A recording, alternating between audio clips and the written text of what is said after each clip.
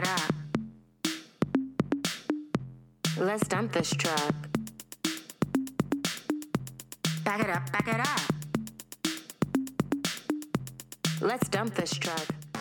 Hello and welcome to Bad Romance. I'm Jordan Searles and we're back for the holidays. We're back for December. I said that we would not go on another hiatus and I didn't lie. It just kind of happened organically. But we're back. Caroline is not on this episode. Sometimes Caroline won't be on episodes. They are a very, very busy filmmaking person and I am very proud of them. But this week, I am joined by someone wonderful who I actually became aware of just by reading a writing on Screen Slate. I'm Veronica Fitzpatrick. I'm a film critic and scholar based in Providence, Rhode Island. Oh my God, Rhode Island. What's it like there? I've never been. I've always been curious. Is that where Brown is? That is where Brown is. That's where I'm working. And it is the Paris of New England. It's beautiful. Really? Okay. Honestly, yeah. It's really small and I've only lived here for like a little over a year, but I'm really fond of it. I think it's beautiful. It's really walkable, which is critical. I don't have a car. I don't drive. So that's a big thing for me. Oh, shit. Really? It's walkable. See, nobody ever said that. See, that would be a reason to move to Rhode Island. Yeah, I know. I can imagine a list called like reasons to move to Rhode Island wouldn't be super popular, but to work at Brown and be in a place where you can like get around the whole city. And before this, I was living in like Finger Lakes, New York, which was also beautiful, but like fully in the woods. Right. So this feels like a lot more cosmopolitan and connected. What was in Finger Lakes, New York? Are you from there?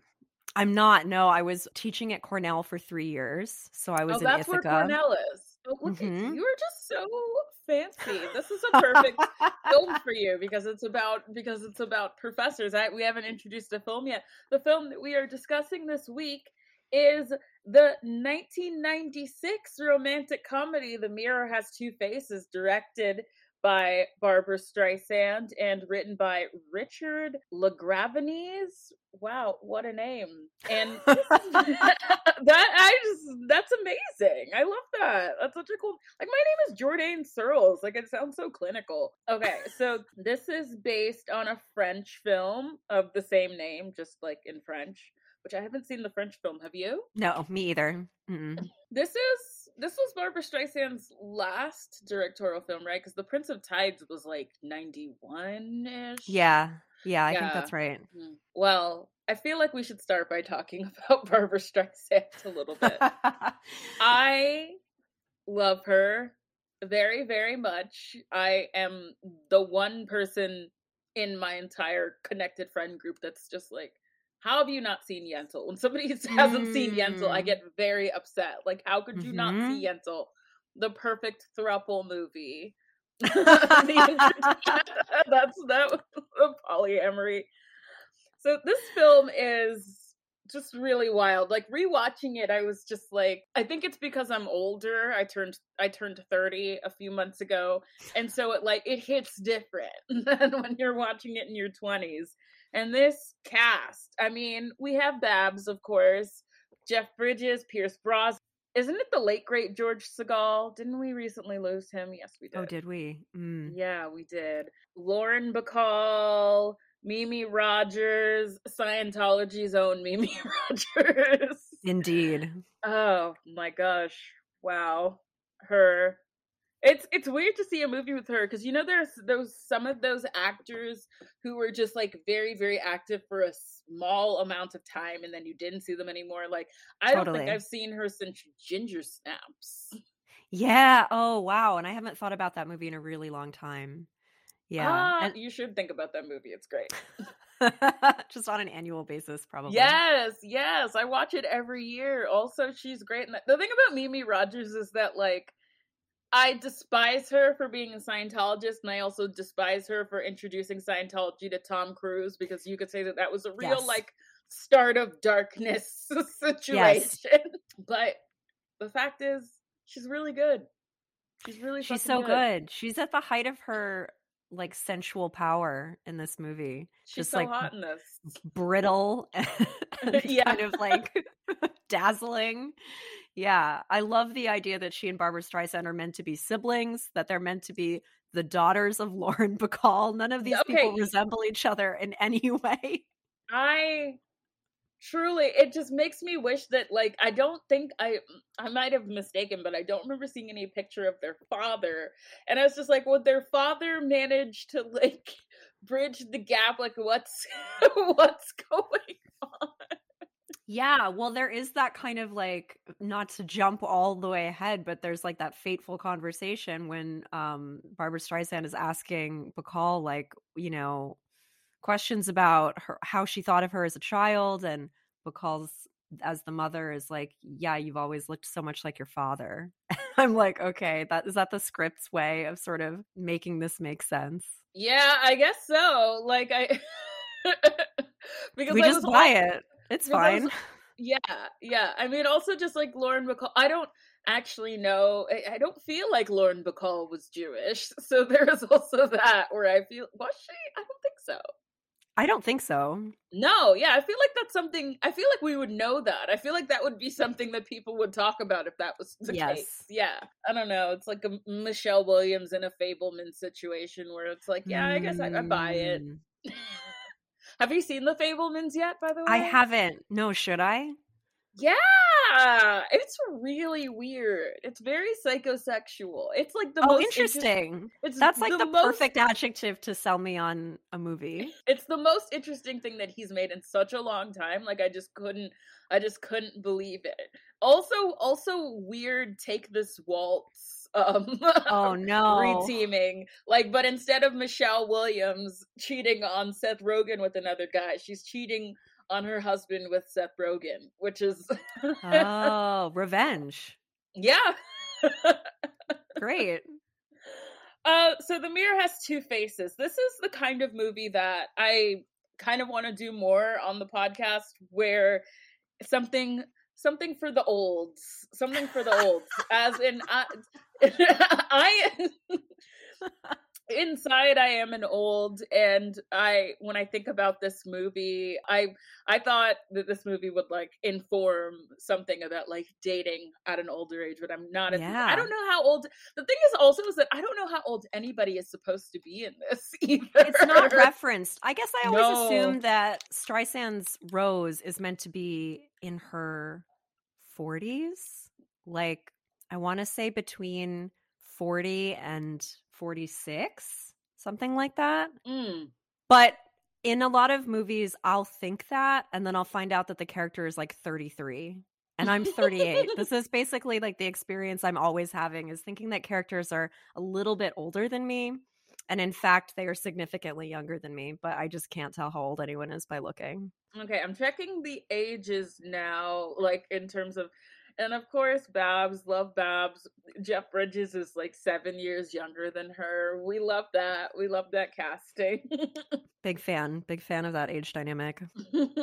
And God, Lauren Bacall, jeez, like her last movie, I feel like was, oh my God, one of my favorite movies of all time, Birth. I think Love that Birth. was her last. Yes, thank you. Love Birth. Obsessed, right? And this is the perfect time of year to revisit it too. It's such a yeah. like weird kind of cold New York movie. Oh my God, and Pierce Brosnan is even younger. I love it. I love Babs just being like, you know what?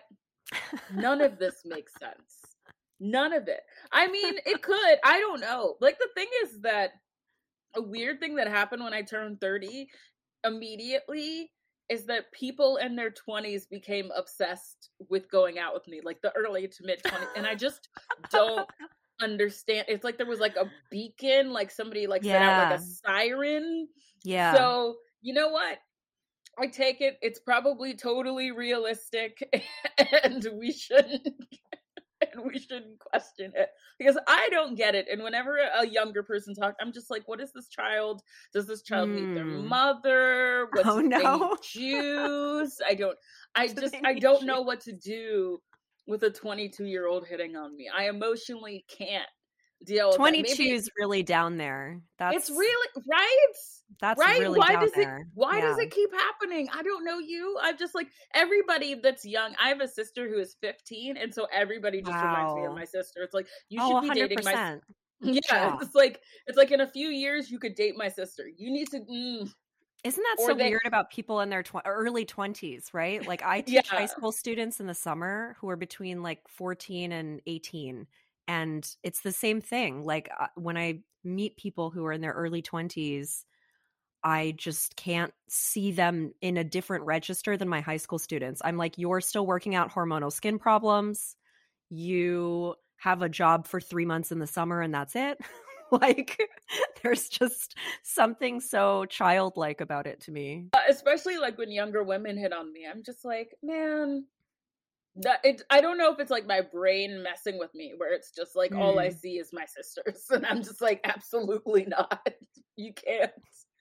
You can see how that would be kind of a deterrent. Yeah. Well, something I love about Mirror Has Two Faces, and I agree that this is something that hits more like the older I think one gets as a spectator with the film, is this idea of like a cool but not cynical kind of spinster character. I feel like we're made to expect that she's like not interested in romance, that it'll be more of like a Taming of the Shrew type situation. But with Rose, she's obsessed with romance. She's totally down. And it's just that she doesn't feel beautiful or she feels like passed over or something. But it's not out of a sort of lack of receptivity to the idea of being like wined and dined. She might have problems with like the cliches of it, but she's still like interested in falling in love. And I find that really relatable. Like the idea of being sort of like older, single, living a life of the mind. But but still like open to something theoretically. Yeah. What's really interesting in the beginning is that, like, you know, in a movie like this, how it would be made now, or how it's made when it's done, like, really not done well, is that, you know, she has no options. Like, there's nobody. But in The Mirror Has Two Faces, she does. She has Barry, played by Austin Pendleton, and Barry just keeps on trying to take her to dinner. He keeps trying to take her to dinner and she keeps on blowing him off. And I love that he's just like, when he's getting blown off on the phone, she's also like watching sports while she's on the phone with him, which was just like, she's watching sports, doing an Aztec clay mask, eating a snowball out of her underwear drawer, canceling the date. Every step of that I understand. It would just be like replacing, for me, I would be watching the show that I've been obsessed with lately, the investigation discovery series Deadly Women, 14 seasons of women murdering. It's really terrible. Amazing. And this is the first of many mentions of it, I'm sure. But it would just be me watching Deadly Women, drinking a Coca-Cola, eating a Pop-Tart, canceling the date. That would be me. Yeah. Completely that like nude. Last minute cancellation. amazing detail, critical detail. That last minute cancellation when I was rewatching it for this recording, like totally modernized it to me, because I was like, this is online dating now, is getting a cancellation transmission 15 minutes before you're supposed to be somewhere. And I love the idea that he said he's going to be like banned from all the restaurants in New York for canceling reservations so often. Yeah, he got too many like resi scoldings. Man, I would just go by myself. Oh, 100%. I would have booked a backup at this point. And also just like, I love that she just doesn't have time for it. I feel like maybe it's because I'm 30, or it'd be like, even though I'm not, maybe I wouldn't immediately be interested in Barry. I would probably still go out with Barry and be like, what if he's packing? What if he has something going on? Like, I would have been interested. I understand that she knows what she wants and she's just like, no. Yeah. But I just kept on being like, I bet he's got a little something going on. Yeah. And she does sort of see it when she like spots him in the park, like halfway through the film, and he's with his now brand new fiance. Like in that time, he's already like, she's already been able to get married and he's already engaged with someone. Things are moving quickly.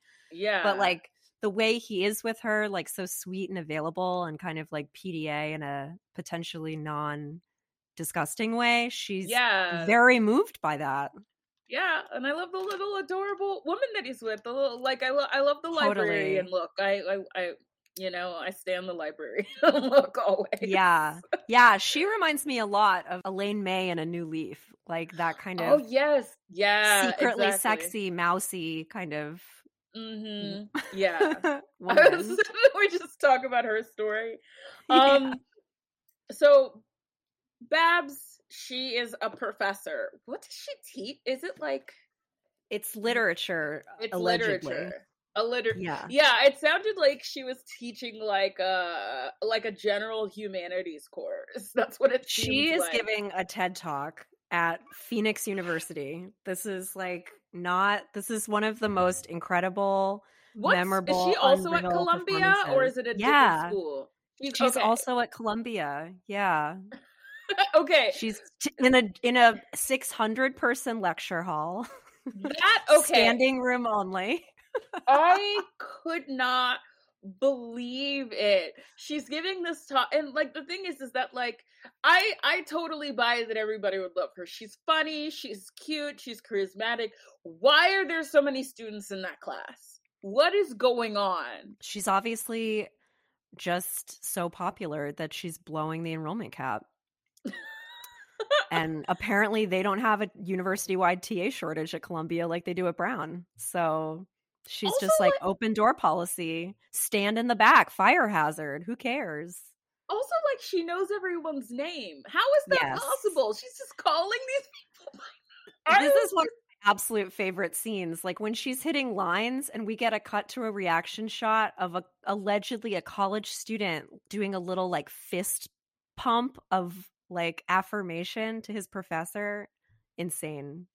And the uproarious applause. I mean, I wish this is what teaching college classes was like, or working any job, frankly, but it's just really not. She was doing a stand-up comedy set. Actually, I know exactly what kind of, this is the kind of set that you do at this theater in New York called Caveat, where it's like they do comedy, but it's also kind of educational. And to pitch a show there has to be some kind of like teaching element, and there's like slides or something. That's exactly what it is. Doing like a Caveat. I've done a bunch of Caveat shows, and like they're fun. Oh, you've never heard of this? No, I know very little about comedy, honestly. Yeah, I unfortunately have been doing it for several years, and I'm never gonna stop. I take breaks, but it always comes back. But yeah, I was getting very big comedian vibes from her. Totally. No, she knows her beats big time. And so, yeah, she lives with her mother, Lauren Bacall. Jeff Bridges also teaches at Columbia. He teaches math, and he can't get students to give a shit because he's boring. But I've never met an interesting math teacher. I don't think that's ever happened. Yeah, I mean, I wouldn't know because I feel like I always took the minimum amount of math required to like get through any of my various educational hurdles. But his classroom is really weird because it's not just that people are bored, but there's also at least 2 women in the class who want to fuck him, who are sitting sort of in the front, just kind of fully gossiping about his appearance throughout the lesson. And then something for the Sex and the City heads, we see Skipper, who dated Miranda in seasons, I think 1 and 2. I was so happy to see Skipper. Gosh. Me too. I'm like, that's great. He's like, it's like weird because like, it's been a weird reverse thing where when I was younger, I understood why she didn't want him. And now that I'm older, I'm just like, but why wouldn't you want him? He comes when you call. Like, he's not going anywhere. That's an underrated quality. Yeah. That's a guy who is going to be taking the kid to the park. The kid is strapped to his chest. Like, he doesn't consider being with his children babysitting. Like, this is a and I also, it's just funny that she like ended up with Steve, who's just like, what if Skipper was older and jaded, but just like a different version of Skipper, but had abs, I guess. Yeah, what if Skipper had abs? It's the main difference. Mainly, yeah. So they couldn't save Steve in the end. No, they couldn't. God. Anyway, yeah, Skipper's so hot in this movie. It was just look, his skin was glowing. Yeah, he's probably about 14.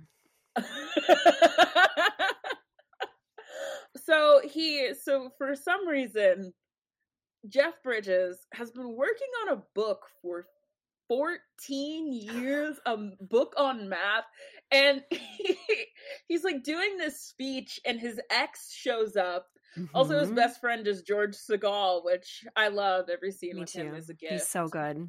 He's so good. Yeah. His ex shows up, and he sees her, and he starts just like freaking out while giving like a speech at like his like book reception thing. And so we find out that it took him so long because women are just so distracting. Yeah. What? Yeah, I feel like his backstory is that he's like kind of a sex addict or something. Like he sees her sheer pantyhose walk into the room and he can't handle it. And then suddenly he's nonverbal and powerless to resist. I mean, it is Elle Macpherson, so yeah. That's like a little bit like I was not really aware of supermodels at all, but I was like, that's a supermodel. Because just based on like, this is what supermodels looked like. I remember. Yeah. Now. Yeah, she was the body. Yeah. Wow. I mean, and she's beautiful. I don't know. The weird thing, a thing that I always come back to when I talk about romantic movies is that I'm just like, I don't know, man, everybody seems hot to me. I don't really understand like all the fucking can everyone just relax? This is so true in this movie too, because there's such a central makeover component, even though it occurs like pretty late in the film's plot. But and I'll like enjoy anything that it takes a montage to describe, but when we finally get there, I'm sure we'll talk about it more like later on, but I'm delighted at how not different Barbara Streisand looks, basically, after all of these processes. You know, it's meant to be this really dramatic transformation. But I will say, now Voyager, it is not, because that is name dropped in the film. And now Voyager has an incredible, like, totally transformative makeover for Bette Davis. But this is just like, you put some lip gloss on, I guess. Yeah, it's just, yeah, we'll get to it. But yeah, the now Voyager name drop it's quite something. It definitely painted a picture. It's like, it's not this movie. Yeah. So Barbara's unhappy. Jeff is unhappy. So Mimi Rogers and Pierce Brosnan get married. And this is also a good introduction to Lauren Bacall in the film, who is kind of that quintessential film mother who's just like, why aren't things still about me? I thought that it would always be about me. Why is it not about me anymore? So we've got that going. And then Mimi Rogers just being like, I guess I'm going to marry Pierce Brosnan. I guess I'm going to marry James Bond. I guess that seems okay. And it's so weird how like, she's just like, Mimi's just like, so uninterested in marrying him and yet doing it anyway, and I just don't understand what her deal is at all. Yeah, and I mean, isn't it made clear too that she stole him from Rose? That initially like Rose was involved with the Pierce Brosnan character, and then when she introduced him to her sister, as one would have to do, I would think, at a certain point in a relationship, you'd meet the immediate family members, and then he just dropped her for her sister, which I don't know how you come back from that. I'm sure it's a much more common experience than I realize as an only child, but it's unfathomable to me. I'm trying to think, like, I don't know if that's ever even happened. Like, my little brother and I are close in age, and there was a thing where he was, like, dating my best friend, and, like, that annoyed me, and then I wasn't best friends with that person anymore because they just started acting like an asshole once they started dating my brother. But I don't think I ever wanted to date my best friend. So it wasn't really that. Yeah, I've just never had that. The idea of competing with and also just like when I think about my little sisters, because there's two of them are like, one's 13, one's 15. I can't imagine them having the same taste either. I mean, maybe it'll happen like when they get older, but I just don't. Yeah, this always happens in movies, and I don't get it, because once Yes. someone has had any kind of sexual contact with someone that I love, I don't think about that person that way anymore. That person has no sexual organs to me. Mm-hmm. Yeah, in movies, it does feel like there's like 16 people. Like even movies like this that are set in New York City, they're like village movies where there's only so many possible eligible single people, and they're probably going to be related. Yeah, it's very strange. So and even when they're getting married, Pierce Brosnan won't stop talking to Babs. So I'm just like, why? Right. What? What is his deal? His character is hard to figure out. Yeah, I think he's just meant to be kind of a himbo. Yeah. Isn't that also his role in Mrs. Doubtfire, I feel like? Oh, yeah. Yeah. Maybe he's one of the origin himbos. And one of the original himbos. Good for him. Yeah. Yeah, added to So his IMDb. So this marriage happens and it's weird, and Babs is like, man, I don't know what I'm doing. And Jeff Bridges is like, man, I don't know what I'm doing. And then Mimi Rogers, like, okay, so Jeff Bridges puts an ad and he wants to date someone with like no sexual attraction involved. He wants companionship. Mm-hmm. And Mimi Rogers answers the ad for her sister, which just like feels like a mean thing to do. Well, she's kind of mean. Yeah, I mean, it's just like, she's a mean sister. She's just like, I don't know, do something. And she's like in the middle of getting a massage when she gets the call. Yes, like... in one of the most insane looking apartments I've ever seen in a movie, with like dueling spiral staircases descending in the back of the frame. Like just the production design throughout the film I find completely fascinating. Like I've never seen so much floral wallpaper in soft focus ever. And the fact that the whole movie takes place in Manhattan looks like we're in some kind of like quaint B&B in Lancaster. It's so strange. Yeah, I really am so curious about what apartments looked like during this time, because like it was giving 70s. It was giving like, I don't know when that's supposed to be, 70s, early 80s. Maybe all of the apartments are supposed to be out of date looking. I don't really understand what's going on. Well, except for Jeff Bridges. Jeff Bridges has like a ridiculous apartment. Yeah, his is normal. His is pretty much normal, which I think is just what they are supposed to look like.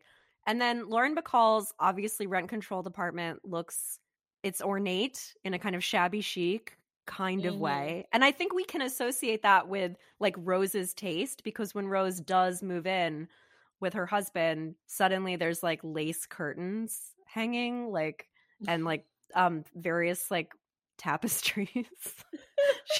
She's a kind of like undergrad boy taste for putting fabric on the wall. Just like whatever you like, I guess.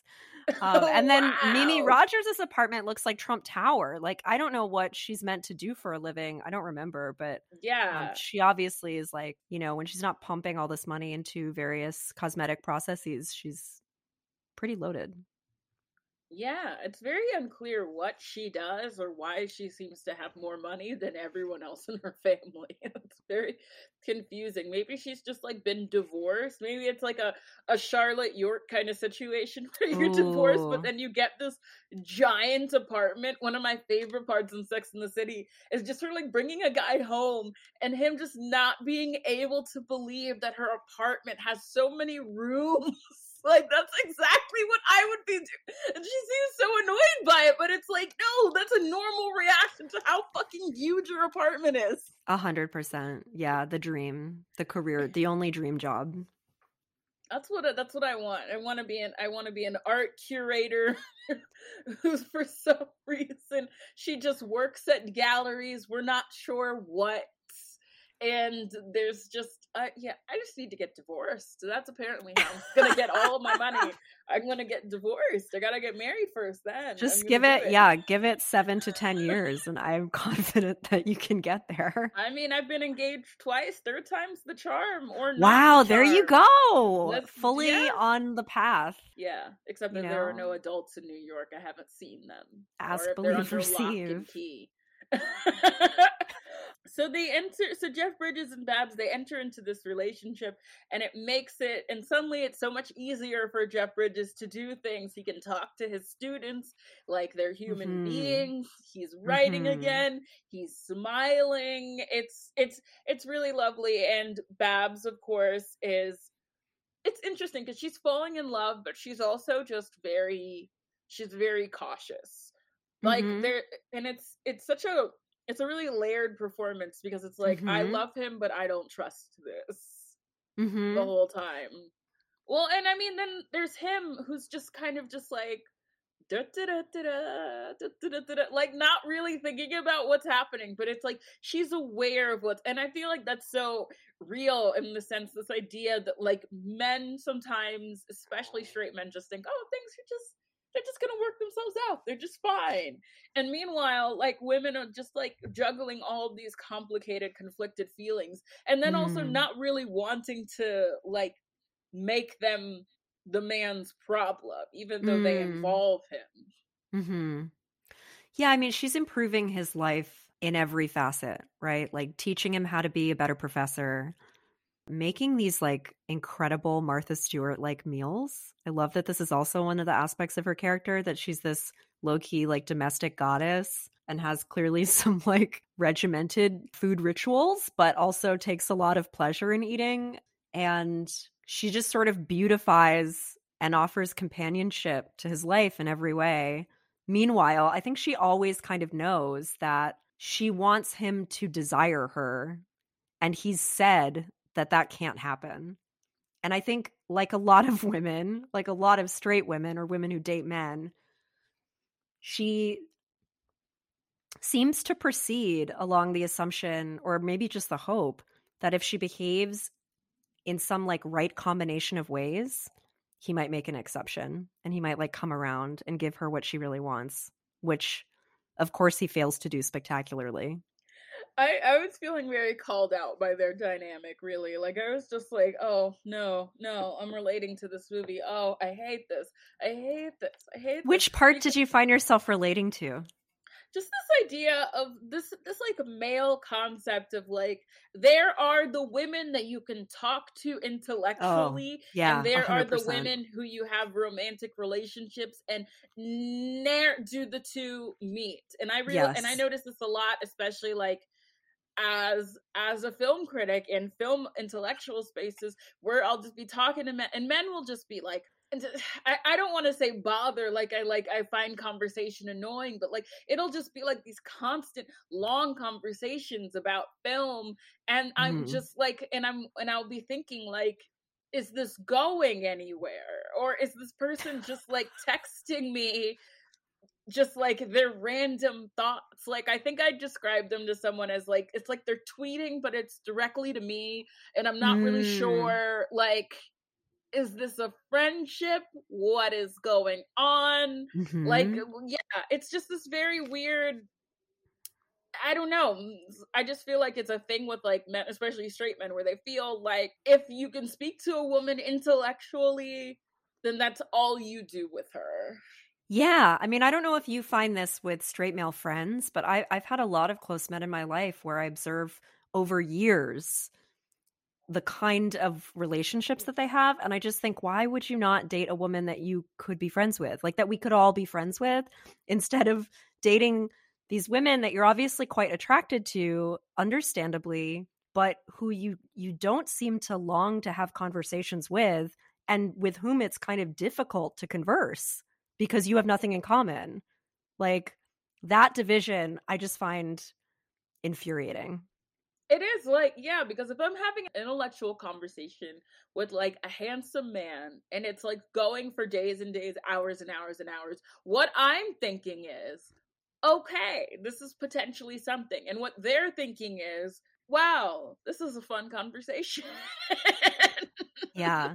And isn't it so weird I'm having this fun conversation with a lady? Oh my Like, I God. feel It's like like, that what? sense of surprise is something that the movie registers so well, right?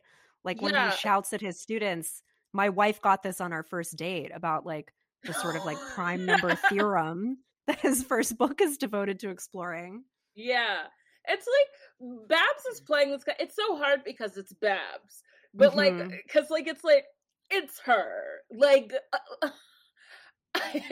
like, what a goddess. But like, it's this thing where, I don't know if you've ever been the kind of woman who guys will always just be like, you're so real.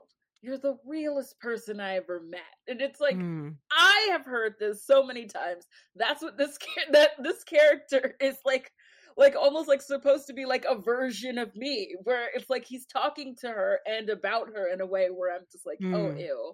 Oh ew. Oh ew. Yeah. I hate this. Yeah, Cause like, what do you mean totally. real? We're all real. What does that mean? I think the first time I saw this movie, I reviewed it on Letterboxd and said something like that this was a movie about women who just want to be called beautiful, actually. And I find that to be true. I find, especially when I meet men for like the first time or whatever, they find out what I do or sort of like the kinds of things I like to do for fun or think about. There's often this kind of like, wow, you're so smart. And it's like, well, yeah. I mean, I know, like that I mean, at this point, it's not like I was an outdoorsy kid. Like I know what my sort of world has been contoured by, but a thing you could tell me that maybe I would like to hear is that you think I'm beautiful or something, if we're doing Yeah. this in a romantic context, at least. Though I Yeah. understand that there's also a bit of phobia around objectification and social graces and politeness and all that kind of stuff, and consent, like more important or critical issues. But it's just funny how modern that conversation is and how clearly it's delineated in this movie, I think.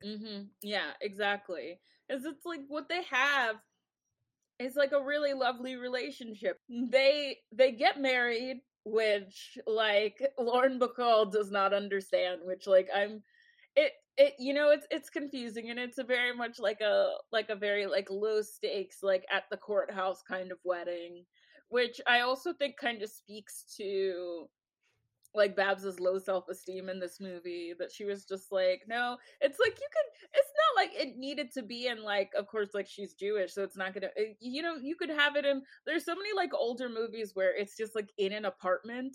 It could have just Mm. happened like in an apartment or something. Just like Mm. something low key like that, but just at the courthouse, and then they get together, and like you can kind of tell that she is like getting horny, and then their first night together, this is when they're like looking for movies to watch, and it's like it's and there's like they mentioned like Lawrence Arabia and now Voyager, and of course they end up watching Lawrence of Arabia because it's the longest, and they're just hoping that they'll just be so tired by the end of it that they won't even have to think about the fact that they're not fucking. And I love how they have just like two beds, like we're watching I Love Lucy.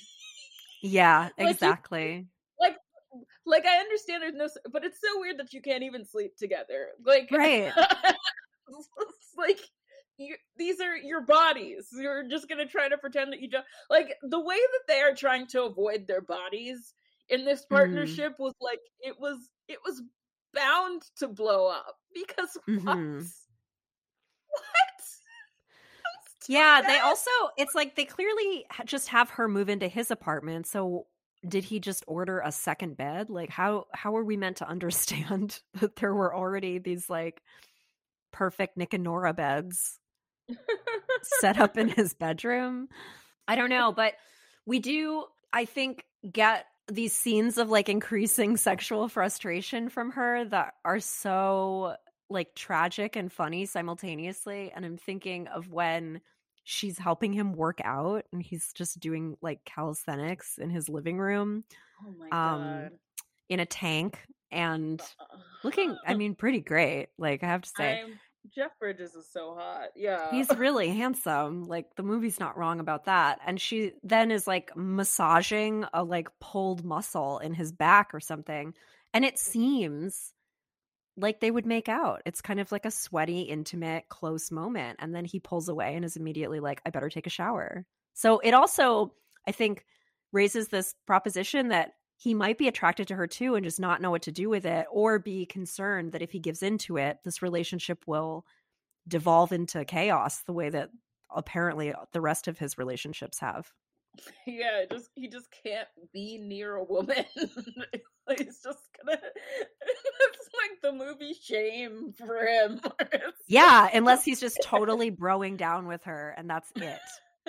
You know, just getting fed, like getting lessons in pedagogy, you know, like having someone sit on his feet while he does sit-ups, all things that are worthwhile aspects of companionship. But she's just like, you should probably fuck me too.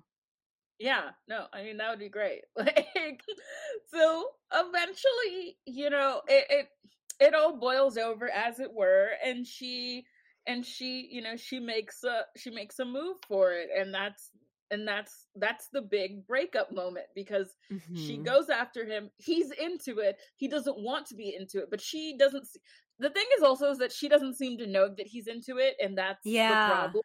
She's just she's so insecure. Yeah.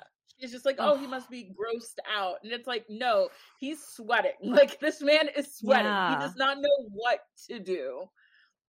And so then he just like freaks out, and he's just like, I thought that you knew, and this arrangement and blah blah blah blah. It's the math. I don't know. It's just like, okay, guy. And then he goes on like, what is he? Is he going on like a book tour? Is that what he goes on? He's doing a series of like guest teaching appointments throughout Europe in the summer. Nothing about his academic, well, or either of them. Nothing about their academic lives makes sense. The fact that she cancels her summer classes, you can't do that. No, that's crazy. No. Yeah. So European book tour, you don't get that. You don't get a book release in a church with like champagne and like a full audience for a math book. Absolutely not. Not even at Columbia. I'm sorry. Like, no, it was wild. Yeah, no, it was crazy. So he's like gone, and she like, this is when she starts spending more time with her mother and just being like, basically, you know, all of her insecurities are coming out. You are the hot one. My sister's the hot one. I'm the ugly one. Like, this whole thing. She makes this decision where she's just like, you know what? I'm going to be the hot one. Yeah, cue our second montage. If the first montage in the film is her and Jeff Bridges kind of falling in love, which I found so sweet. They're just kind of gallivanting around New York, doing stuff together, hanging out in the park, whatever. That's all really beautiful. And then the second one is so cute. Her transformation, which consists of like aerobics classes, hair and nails. Yeah, makeup lessons, I guess. I think she gets a little highlight under her brow bone. Yeah, she cuts her hair. She like lightens it so it's like more blonde. She also starts dressing in like a very like 90s hot girl way. She experiments with eating disorder, just everything. Yeah, she really does all of that, which reminds me, I totally forgot to mention the part near the beginning where Jeff Bridges is like feeling like shit because Elle Macpherson is like, Elle Macpherson basically is just like, oh yeah, I'm just fucking you because like I feel bad or whatever. And he's just like, what? And he's like, well, can I call you? And she's like, what for? Yeah. And then that line comes back. But after that, he like calls this like sex hotline where the image in I checked, the woman in the commercial for it is Milla Jovovich. Amazing. Actually. But then of course when he calls, it's like just like this ordinary woman just like being like very baffled by his line of questioning. That's such a weird scene. I love it. And she's the reason he puts an ad out. She's like, put your own ad out then. Yeah, it's just like, whatever, man. Like, I'm just He's trying like, to pay okay, great the bills. idea. I wanted to hang out with her as well. I know. Like, she just puts that voice on. I'm just like, wow, what a queen. It's great. Aren't you gonna ask sitting at an sitting at the table, just like playing Doing with cat's string. cradle with the string. Yeah. Aren't you gonna ask how big my tits are? He's like, no, like totally outraged, even though he's the one calling like a 1-900 line. This man, ridiculous. So yeah, so she has her transformation. He's on his book tour. He just gets increasingly angrier because it keeps on calling, and Lauren Bacall's just like, she's not available right now. Love Lauren Bacall in this movie. Just big, like, I like it was like doing a whole like it's the pictures that got small kind of thing. Yeah, She is doing a little Gloria Swanson. Yeah, like, yeah. Which I mean, you know what? She's right. The pictures did get small. I mean, I do think that that moment when Rose comes home and she's really like, before this is pre-makeover, and she's like, what was it like to be beautiful? And Bacall's like, come on, like, don't ask me this stupid question. She's like, no, really, like, to have people look at you, want to be around you. And the camera holds on Bacall's face while her eyes water, and it really seems, at least to me, like such a genuine moment. And like the fact that there are pictures of like young Lauren Bacall framed all around the space of the apartment too, and that we know that that's what she looked like because she's been famous like her whole life. Yeah, what was it like for Lauren Bacall to be so beautiful and then to be older? Because that's the comparison that the movie seems to be interested in too, not just being attractive and unattractive, but being young and being old, and like what changes when people no longer want to sort of be in the warmth of your company. And when she says it was wonderful, like it's just a little bit authentic and heartbreaking, I think. Yeah. I mean, obviously she's still beautiful, but there's definitely, you know, a difference in how you're treated, and you know, an understanding that time is slipping away. And also, like, later on, her mentioning essentially, like, yeah, I didn't really love your dad. Yeah. Yeah. Like, oh, wow. Also, while this is happening, Mimi Rogers is bored of Pierce Brosnan, and he's just kind of like a himbo, just looking around for something to do. He's so bored. He's so bored, and he keeps on just like being like, "Hey, Babs, what's up?" Yeah, and once he sees that she's turned her look around, he's like, wow, that one missing piece has fallen into place. Like, let's try again. Yeah. So she considers that, and of course, you know, like Jeff Bridges comes back, and they have their moment where Jeff Bridges like sees her, and he's just like, what is this? This is not what I signed up for. This is not my wife. Who is this completely different woman? And I'm just like, you're a ridiculous person. Like, what a ridiculous person. What a ridiculous thing to go on. And then she dumps him, and it's a beautiful moment because she's just like, I want the romance. I want somebody to really want me. I want them to be hungry for me. I want to hear the music, and like the whole it's such a great speech because like, yeah, girl, same. Totally. And when I was watching it this time, I was really thinking about the speech that Carrie makes to the Baryshnikov character, Petrovsky, in season 6 of Sex and the City, when she's like, I want love, real blah, blah, blah love. And she's like, it's not in this beautiful hotel room with you. Like, I love that speech, and how like demanding and specific and maybe a little bit corny, but only in the sense of like melodrama being sort of blown out and sensational already kind of way. And this feels like a total prototype for that moment when she's just like, this is everything I want and I deserve it. It's true, and she does. Like, you understand her. And it's just like, and it's also a great moment of her just like realizing, I can have that. I thought that I couldn't have that, but I actually can. Exactly. Yeah. Exactly. It was actually really inspiring for me as a person who has been terrified of turning 30 my entire life. And then just being like, oh yeah, there's a bunch of other shit. Like, it's not over. It's, I don't know, but it makes you feel like there's so many kind of like contributing factors that makes you feel like it is. Like you like the first 10 years of your adulthood is the only 10 years that matters, you know? Yeah.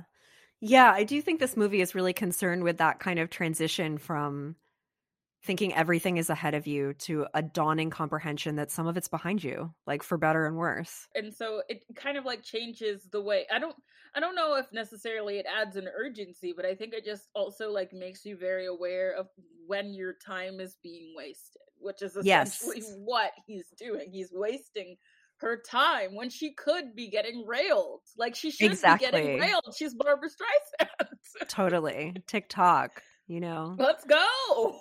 um totally. yeah, so that's beautiful. And of course we have the pretty like prototypical kind of like rom-com scene where she gets what she thought she wanted.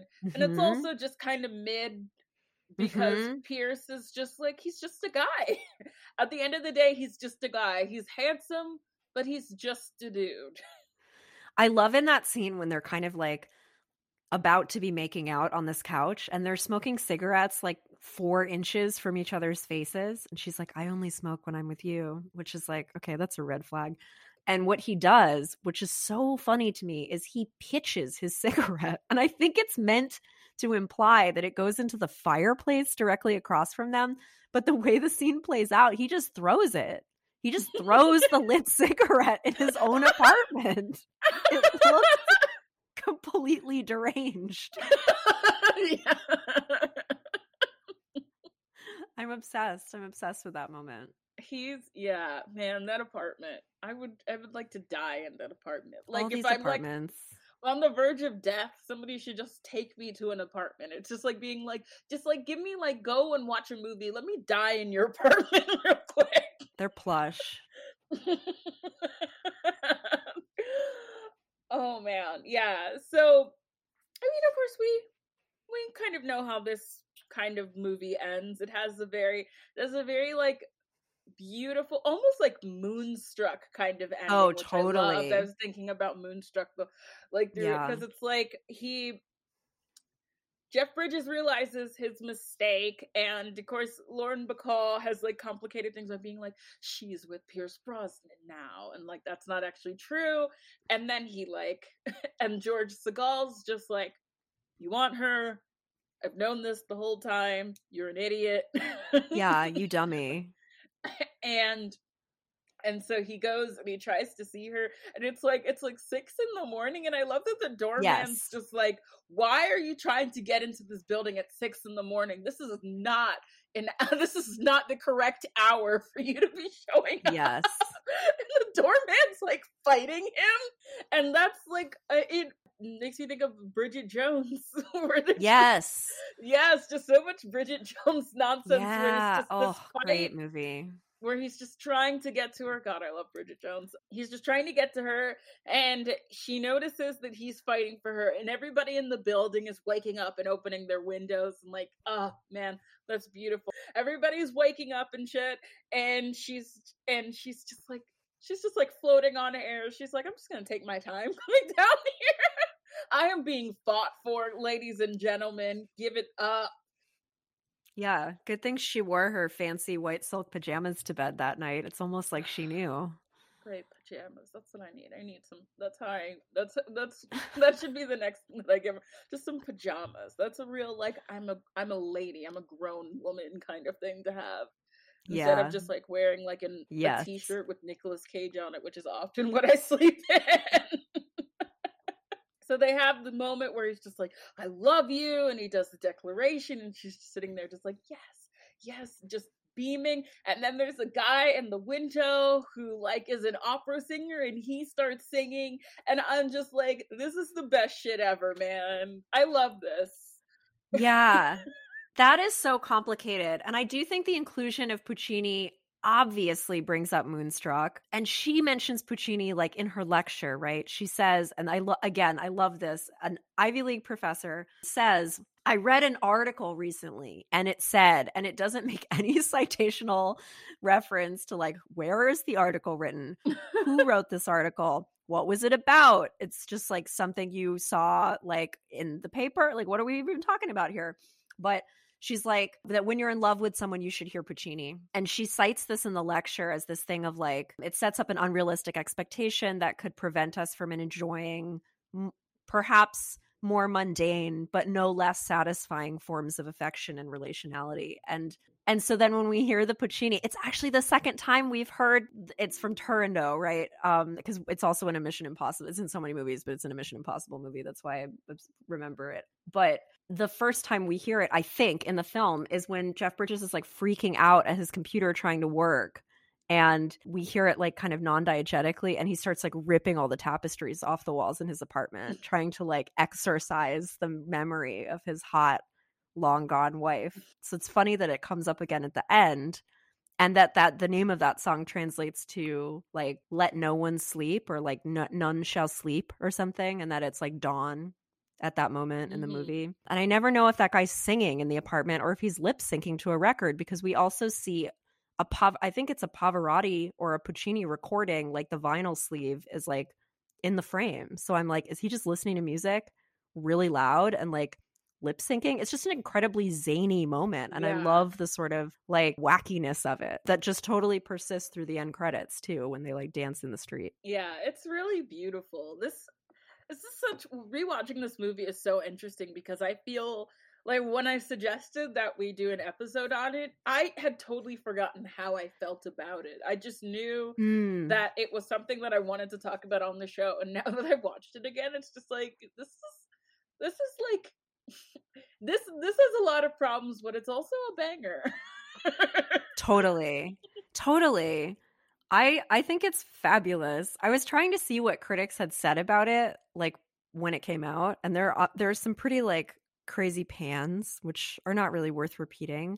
But Roger Ebert really liked it and said, "This is a moving and challenging movie, fascinated by the murky depths that separate what people want from what they say they want and what they think they should want." And I think that's totally right. That like that kind of triangulation is something the movie is actually pretty insightful about in a way that's a little bit more complicated and like less pat than a lot of romantic comedies even since. Yeah. This is definitely one that is really worthy of reevaluation. Oh man, I would love to watch a rep screening of this. I was just thinking, watched. Me too. I just watched a rep screening of The Heartbreak Kid. It was like a full theater in Brooklyn. Like, yeah, like they ran out of seats. We were all. I bet it was so.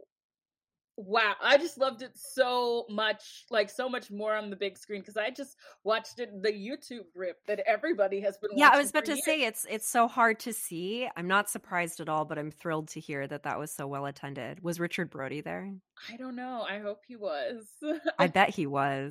It was, yeah, and it's now I really want to program this. That's what I which I've never said at the end of an episode before. Even for it movies, really would be so fun to see on a big screen in a theater, because there's so much like comedy in it that is it's just, it needs to be experienced in a theatrical or like a collective setting, I think.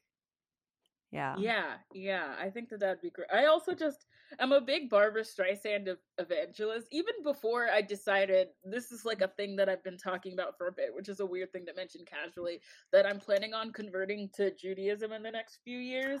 But even wild. But even before that, I was obsessed with her. And then when I decided that this is something that I want to do, I was like, okay, it's all coming into place. Like that this random girl from the South, this random Black girl from the South is obsessed with Barbra Streisand. Like me watching Yentl just fucking getting my life. Like, what a film. Anyway, yes, I love Barbra Streisand, and I'm so happy that I could have you on. It's so good. You're such a thrill. Guest.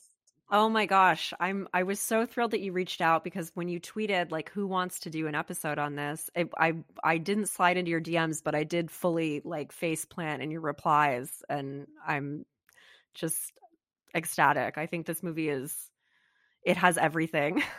Yeah, This movie has everything. I had just read your piece on Hand That Rocks the Cradle because I hosted a screening of it. Oh yeah, you did. Yeah, you introduced the film. How did that go? It was really fun. There was like a drunk lady who was getting very, very cantankerous, but like Really? that just kind of made it more exciting. Like, yeah, it's the weirdest movie ever to have a belligerent drunk woman show up for the Hand That Rocks the Cradle of all things. I know. That's like being drunk and like putting Lifetime on when you get home or something. Like why would you do that? Yeah. Lifetime is for when you're depressed with your friends. Yeah. Get it together.